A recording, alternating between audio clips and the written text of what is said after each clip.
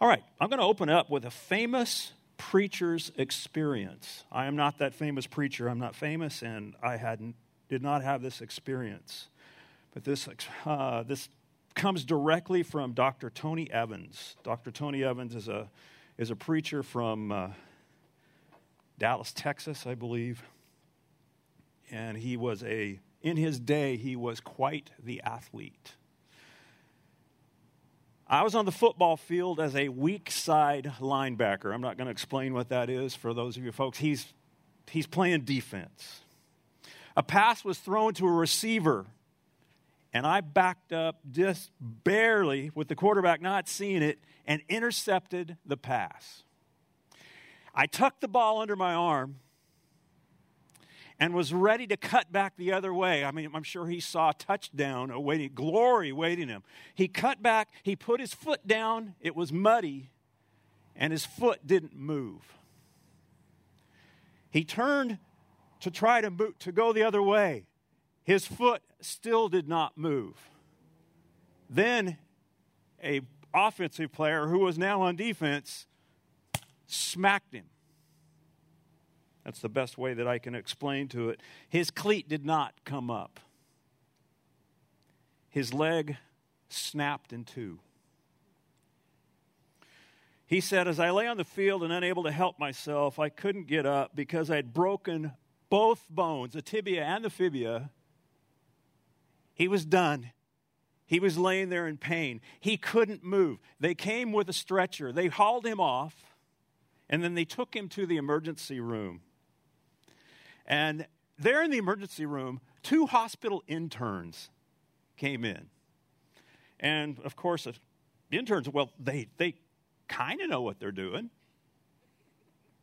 That word, that kind of. They tried to help him. And he says they were obviously still learning. He screamed as they attempted to put his leg back into place. Screamed. And they were hurting him. And they thought they were helping him. But as he says, and as we'll see soon, when you're suffering, you want someone who knows what they're doing to be able to help you. Well, the interns finally called an orthopedic surgeon, and he came in, examined the situation, he looked at it, I'm sure took x-rays, and he said, because of the nature, and I quote, because of the nature of the break, we can't reset this in the normal way. Your bones shattered when they broke. We're going to have to do surgery to correct the problem, and when we'll have to put a steel plate in your leg to hold your bones together. In other words, he had to be hurt to be helped. The doctor had to hurt him to help him. And he goes on to say, years later, many years later, he says, I still have a steel plate in my leg. He said, no one would know that I had a steel plate in my leg. No one would even know unless you were there that day that I had a steel plate in my leg. I still walk correctly. I can walk without limping. I don't wince when I'm walking. And he's fine. You don't know that there's steel plates in his leg. The specialist fixed my leg in such a way that it looks like there was never any pain. Think about that. It looks like there was never any pain. He goes on to say, when you are restored by a person who knows what he's doing, you will be restored in such a way that no one knows that you were ever broken. Now, if you've never made a grievous mistake,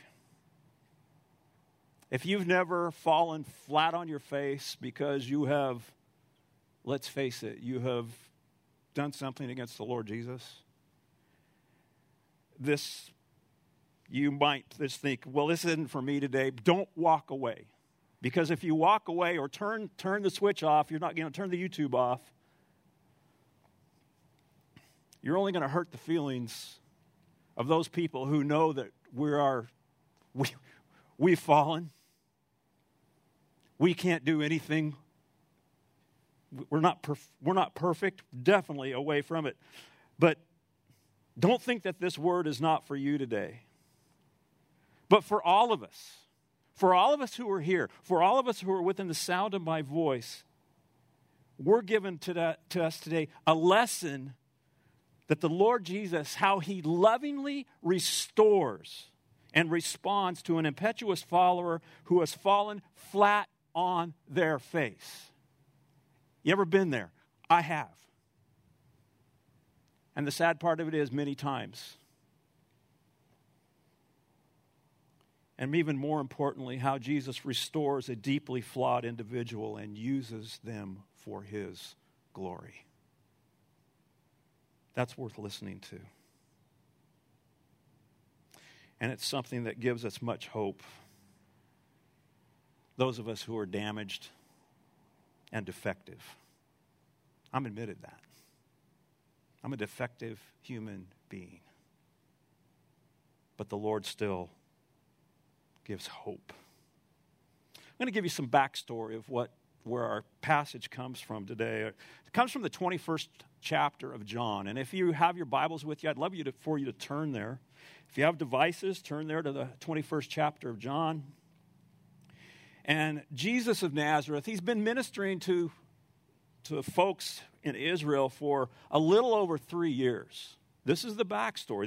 Gives us what's going on behind the scenes. He had personally selected a group of 12 followers who were called his disciples. That's what we know them as. All right, there were more than 12, but the 12 intimate disciples that were talked about in the Gospels, Matthew, Mark, Luke, and John. Now, for those of you who don't know what a gospel is like a biography. It's the biography of Jesus. And each one of them tells the same story, but from a different way. Out of the 12 disciples, 3 men were very, very close to Jesus.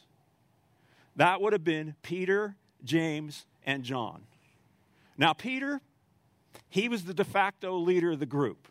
This man was known for his mouth, and it was always never really in a good spot. He bragged. He also was impulsive, and he was headstrong and very outspoken. Well, James and John, they weren't really that far from Peter. They were siblings. They were the sons of Zebedee, if you ever see something in the Gospels. They were known also as the sons of thunder. Why so? Because they wanted to call fire and brimstone and lightning down on a town because they rejected Jesus.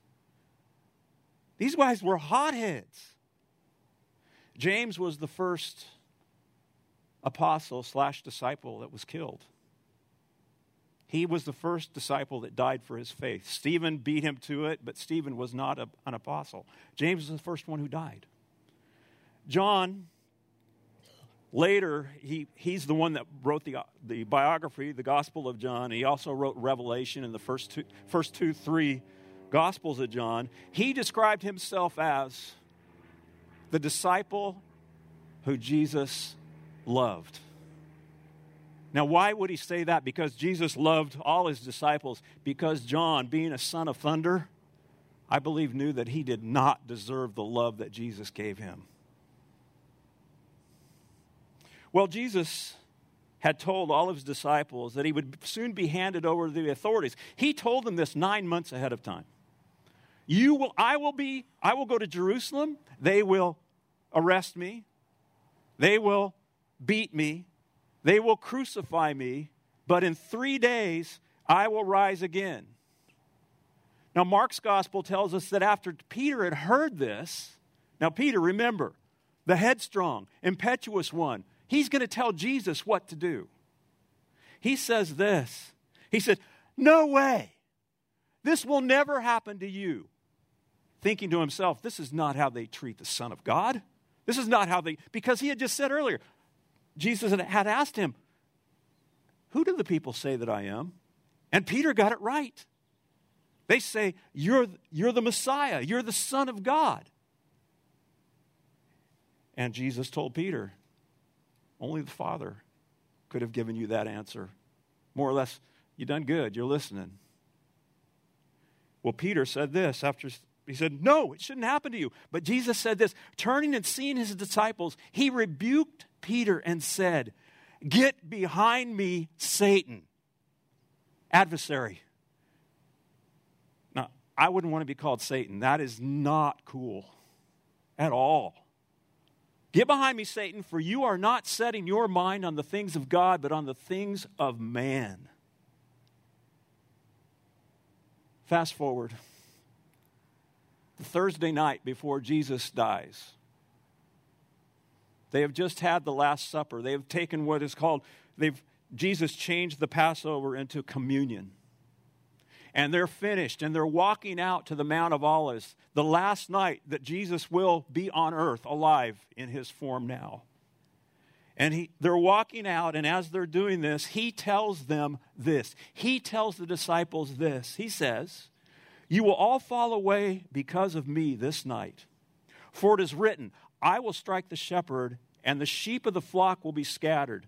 But after I'm raised up, I will go before you to Galilee. Peter answered him, looking at the other 10 disciples at that time. I don't care what you say. Though they all fall away because of you, I will never fall away. I will never. Jesus said to him, truly, I tell you, this very night before the rooster crows, you will deny me 3 times. Peter said to him, even if I must die with you, I will not deny you. And all the disciples said the same. Within hours, Peter had denied Jesus 3 times. And the thing that I would look like as a man, he denied him in front of a little girl. He was so scared. He was scared of a little girl. Nothing against you little girls.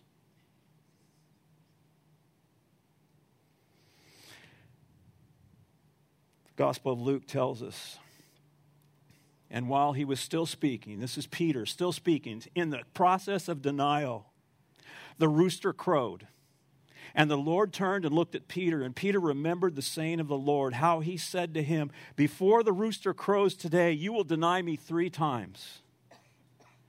And he went out and wept bitterly. Can you imagine the last time that you see the Lord Jesus alive? He's looking at you, and you know you have just denied him the 3rd time, just as he said you would.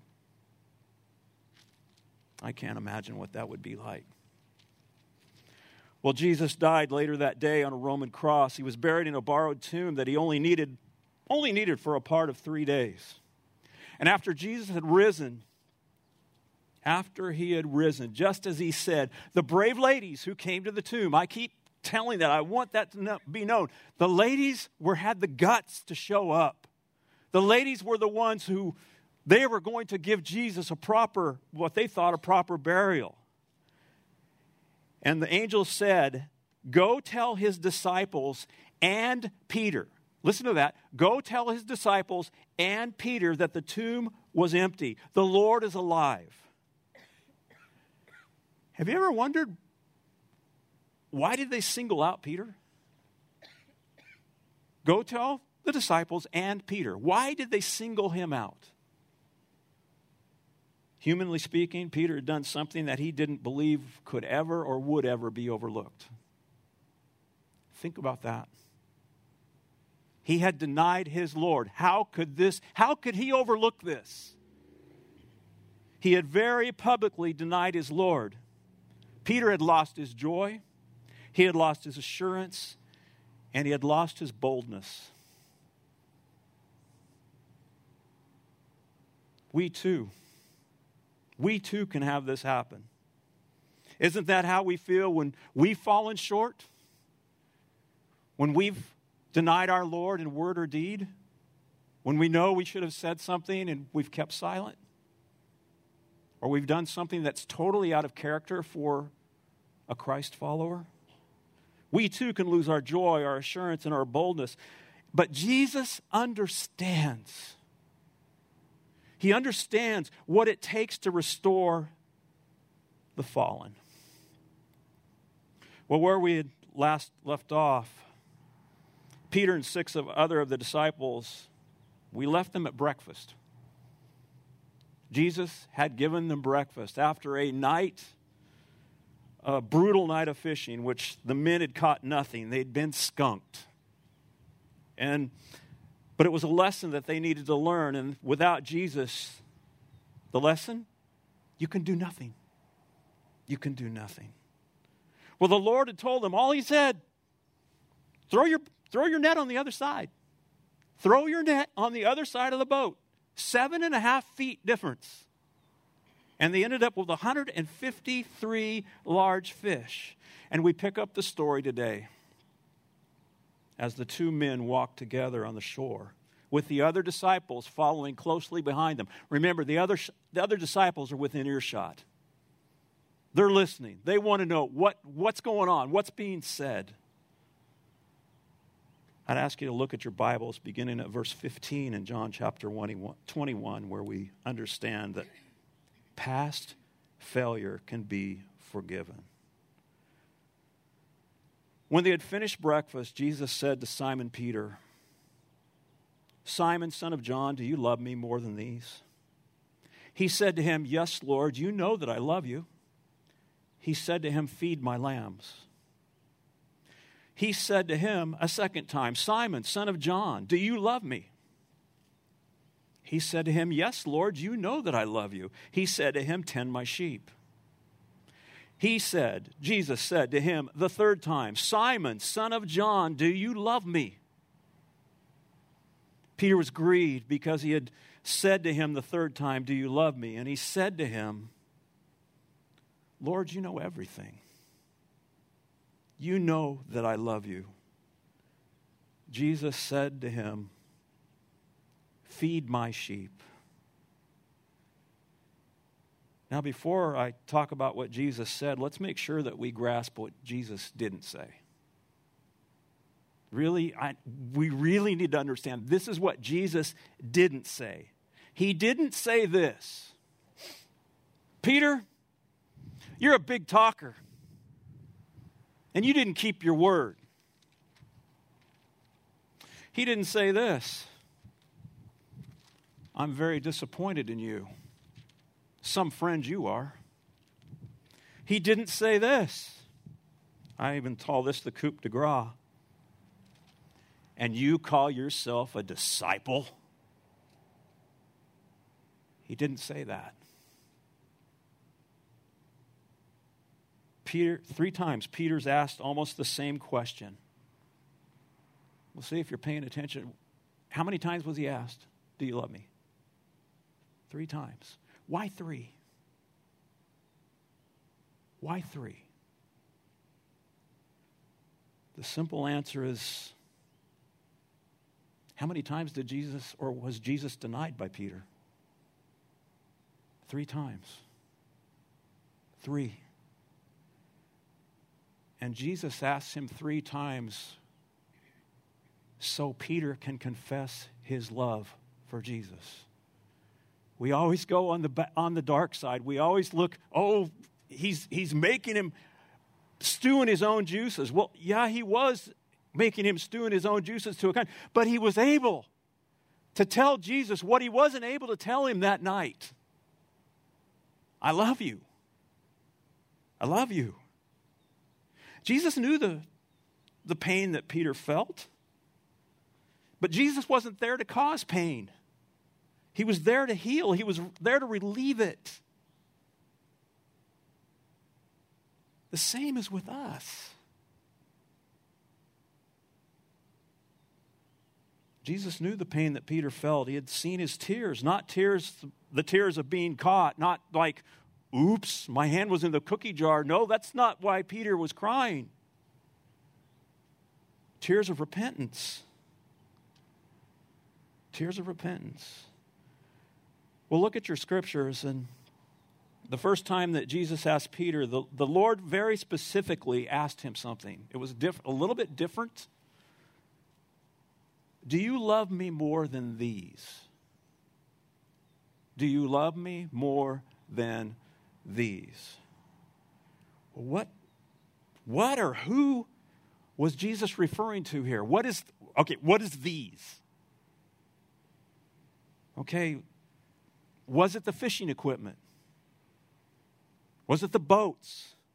Was it the net? Notice I'm not asking this group over here because they love their boats and their nets and their rods. It's Fred and Greg over there. But Jesus said, do you love me more than these? Do you love your old occupation? Or was it Jesus referring to, do you love me more than these people? Do you love me more than these buddies? No, I don't believe that either fit. I believe that the issue that Jesus is confronting here is Peter's pride. And we'll see that later on in this passage. His pride is being confronted. Even more precise. What we love to do and what we always do, but we shouldn't do. Comparison. Comparison. Why do you say that? Because Peter had placed himself above the other men. What did he say? Even if these leave you, I'll never. I won't. Because I'm here. I've got your back. Even if these folks do it, because believe, I'm so much better than these guys. They always ask, well, who's the greatest? Well, everybody knows that I am. Speaking of Peter. He truly believed that he was greater than the rest, but he found out the hard way that he had no leg to stand on. He had fallen hard. Peter had fallen hard publicly. This was a public betrayal. So Jesus confronted Peter publicly. I think we can learn from this. If we are sinned against privately, if it's a private matter, it doesn't need to go outside. It should stay between the offender and the offended. But when it's public, it needs to be addressed publicly. And he'd fallen hard, and Jesus was there to pick him up publicly. We're told in the scriptures that Jesus had already talked to Peter by himself. 1 Corinthians 15 tells us that. He appeared to Peter and then the 12. So Peter had already seen him.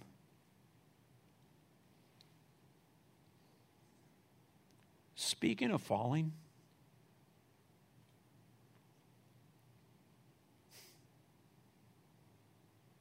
coming up short, have you been there? Have you ever been there?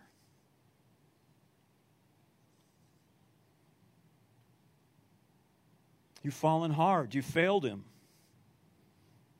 And he's there to pick you up. And he has picked you up. Is your face possibly still in the sand?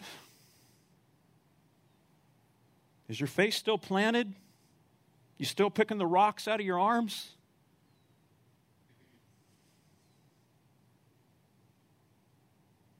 He asked you the same question that he asked Peter. Do you love me? Peter, do you love me? And after seeing and feeling the enormity of his sin, he didn't even trust his own feelings anymore. That third time, he was greatly grieved. I don't even know. I think I do. I want to. But you can see I've fallen before. You know everything. He goes to Jesus' omniscience. You know everything. I love you. Jesus had answered him every time. Each time he responded with his specific call to ministry. Feed my lambs. Tend my sheep. Feed my sheep. Encompassing the whole flock of God. Encompassing everything from little baby Christians, whether they're a Christian this high or a baby Christian who stands this high. all the way to the most mature person who has walked in the faith. Feed my sheep. That was Peter's calling. It wasn't, you make sure that the other shepherds do their job. No, it was feed the sheep. And notice the order. Do you love me? Yes, I love you. Then feed the sheep. It's love Jesus, then feed. Love Jesus, then do your work. Love Jesus, then do your ministry.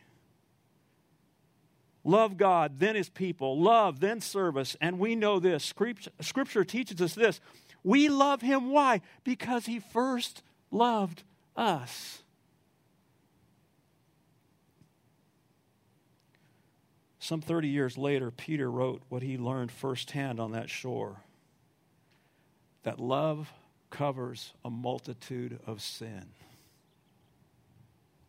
Would you turn to the book of 1 Peter, please?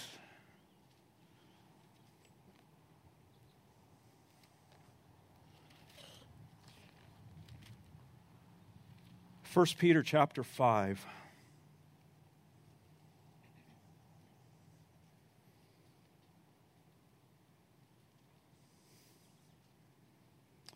He wrote this some 3 decades later.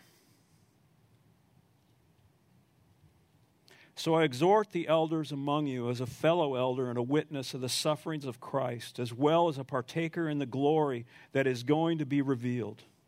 Shepherd the flock of God that is among you, exercising oversight, not under compulsion, but willingly, as God would have you, not for shameful gain, but eagerly, not domineering over those in your charge, but being examples to the flock. And when the chief shepherd appears, you will receive the unfading crown of glory. Now, in the context, this applies to the pastors, the elders, the deacons, and the other leaders of the church. But folks, it applies to you as well. You have responsibilities for each of your flock as well. Each one of you is a leader to someone, somewhere. Well, how so? How can we do this? Marriages. They need husbands to love Jesus. Husbands, you need to love Jesus, and then it overflows. It'll overflow to your wives. Families, you need your dads and your moms to love Jesus. You need your dads specifically. Love Jesus, which flows out to your children. I don't care if they're old or young. Love Jesus.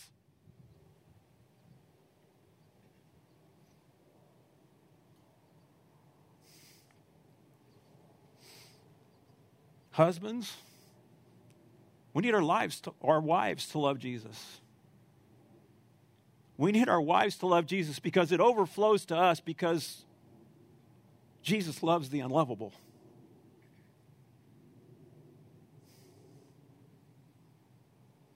For those of you who are single, love Jesus.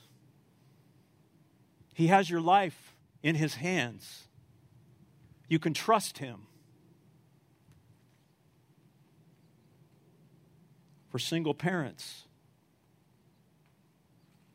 you need to love Jesus. Your babies need you to do that. Insert your name here. Jesus asked, "Do you love me?" What's your response? You know that I love you.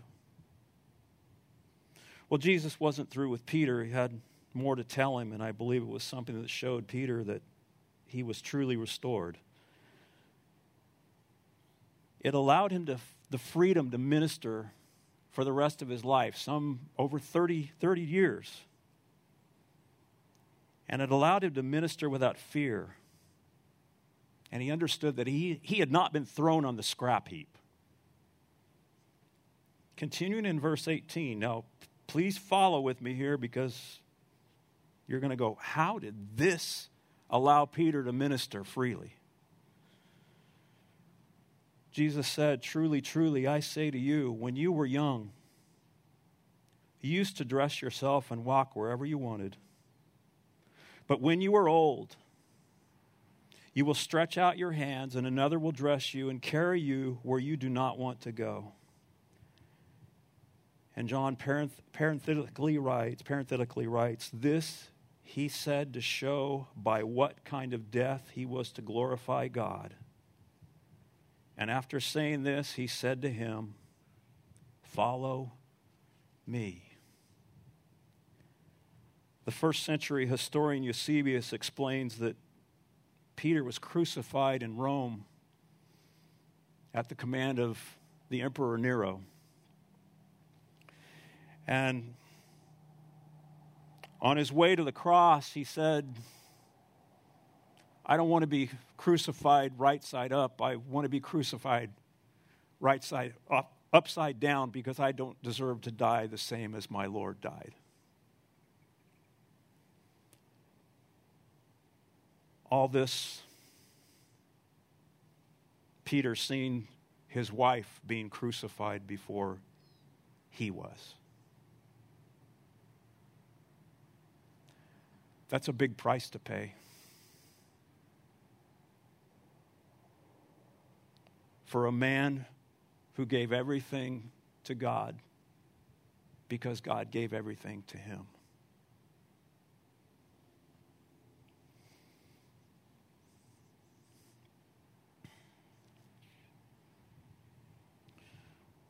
Church, Peter had failed in the past, but he was promised that he would glorify God in the future. And which one of us on our deathbed does not hope that we can say, God, you will be glorified in what is happening now? How could he do this? How could he do ministry? How could he willingly follow Jesus when he knew what awaited him? A cross awaited him. Well, he knew this. He knew that his Lord prayed for him when he was weak. He knew that his Lord forgave him when he failed more than once. His Lord had healed a painful memory, not holding his sins against him. His Lord believed in him.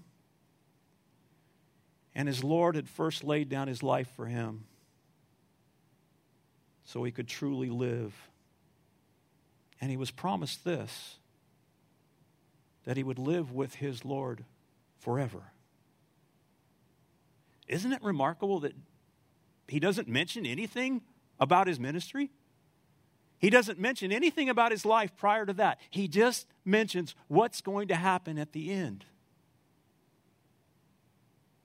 What did Peter said? What did he say? I will die with you. Yes, you will. Yes, you will. One observation that I like to think about, and then we'll move on. In Acts 12, Peter was thrown into prison, and he awaited execution the next day. And James, John's brother, had been killed that week. He had been beheaded. Now Peter, we see Peter in Acts 12, and he's sleeping between two guards. Now I don't know about you, but if I'm awaiting death, I don't think I'm going to go to sleep. I think I'm pretty nervous. I'm wondering what's going to happen the next day. Why was he able to sleep? I think it's because he knew which way he's going to die. And you know the Jews they couldn't crucify people. He knew that he wasn't going to go that way.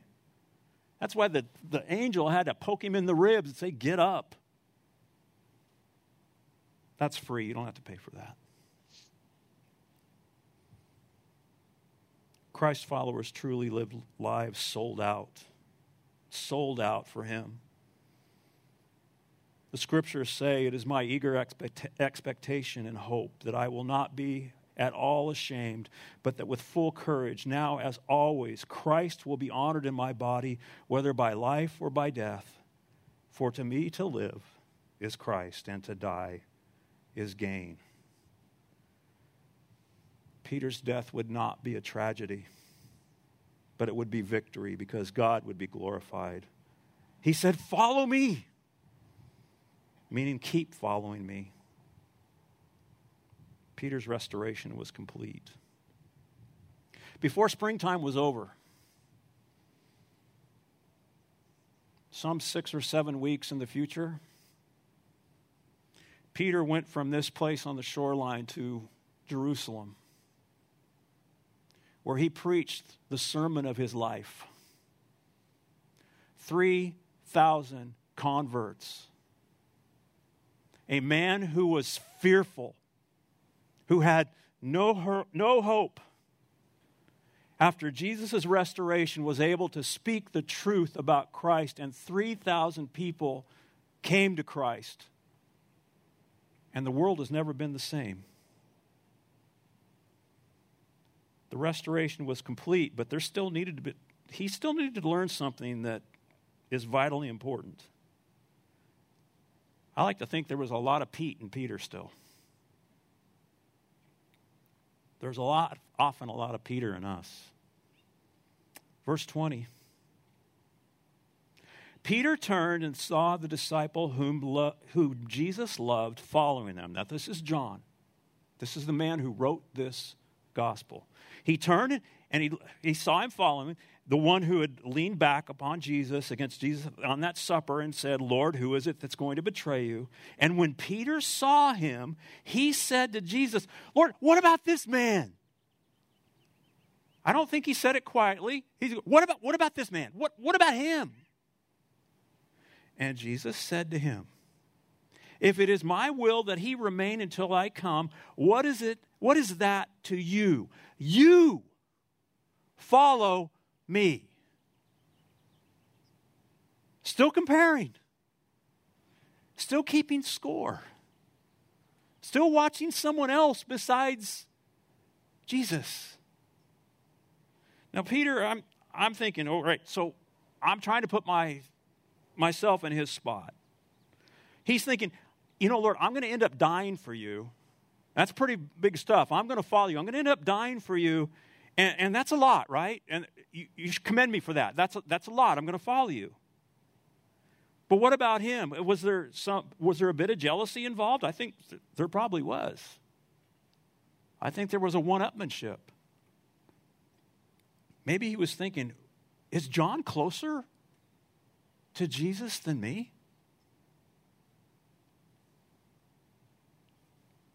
Why did he have the seat of honor at the Last Supper? I didn't. I had to ask John to ask Jesus questions. Why did I have to sit over here? Well, you know what though? But I saw Jesus transfigured on the mountain, but so did John. Well, Jesus gave the responsibility of taking care of his mother to John. Why not me? Well, Peter, you weren't there. Peter, you were hiding. John was at the foot of the cross. Church, Peter had taken his eyes off of Jesus. He had taken his eyes off of Christ and begun to look at others. When you attend a children's choir concert, and we all love to do that, you're not surprised when the children poke each other, or what I love to see is a mic fight. I've seen that. It's awesome. Or they wiggle, they squirm. They very rarely, sorry, Joel, they don't look at the director. They try to find, there's mommy, there's daddy, there's grandpa, woohoo. Occasionally they sing, and we smile at their antics. The behavior is cute in children.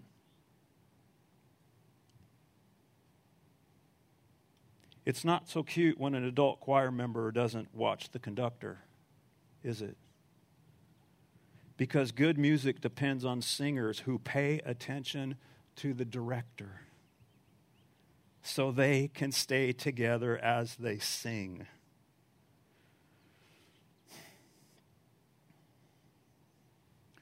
Christians sometimes are like singers in a children's choir. Let that sink in.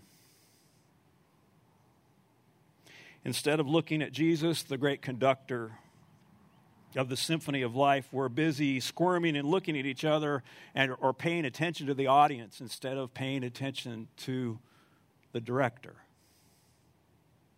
Is somebody else watching me? Oh, look at that. Why is Jesus using them? Why did they get that ministry?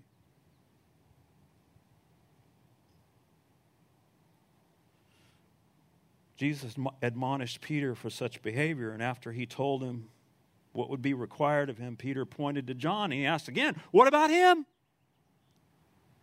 Why isn't our church as big as other ones down the road?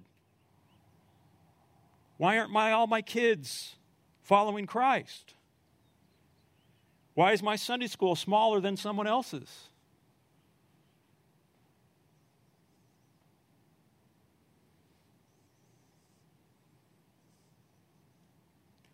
After Jesus told him what was required of him, Peter pointed to John. He said, what about him?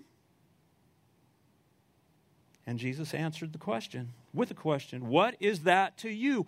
You follow me.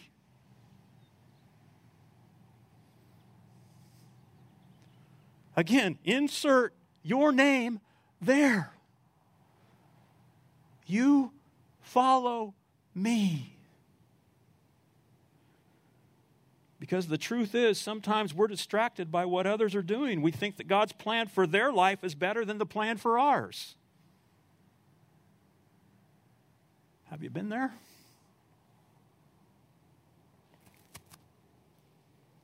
But God's plan for each of us is the same. Love Jesus and then follow Jesus. When we watch him intently, we'll not be distracted by God's plan for anyone else. We're going to close here.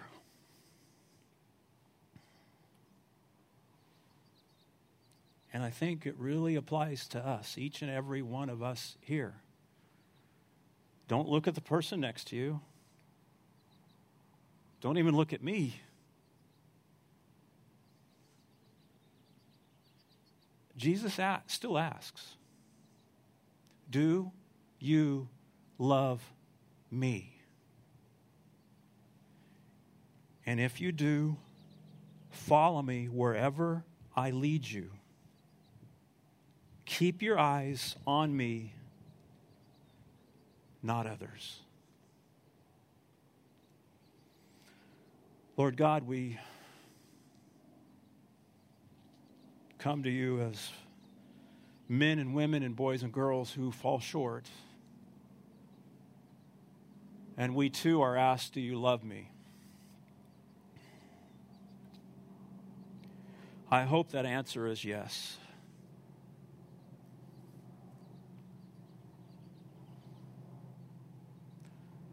Lord God, you did not come to condemn the world, because we're condemned already, because we are sinners. Lord God, you have loved us with an everlasting love. You died for us while we were yet sinners. And you make eternal life available to us by believing in you, by trusting in you. And that's the start, because we cannot love you until we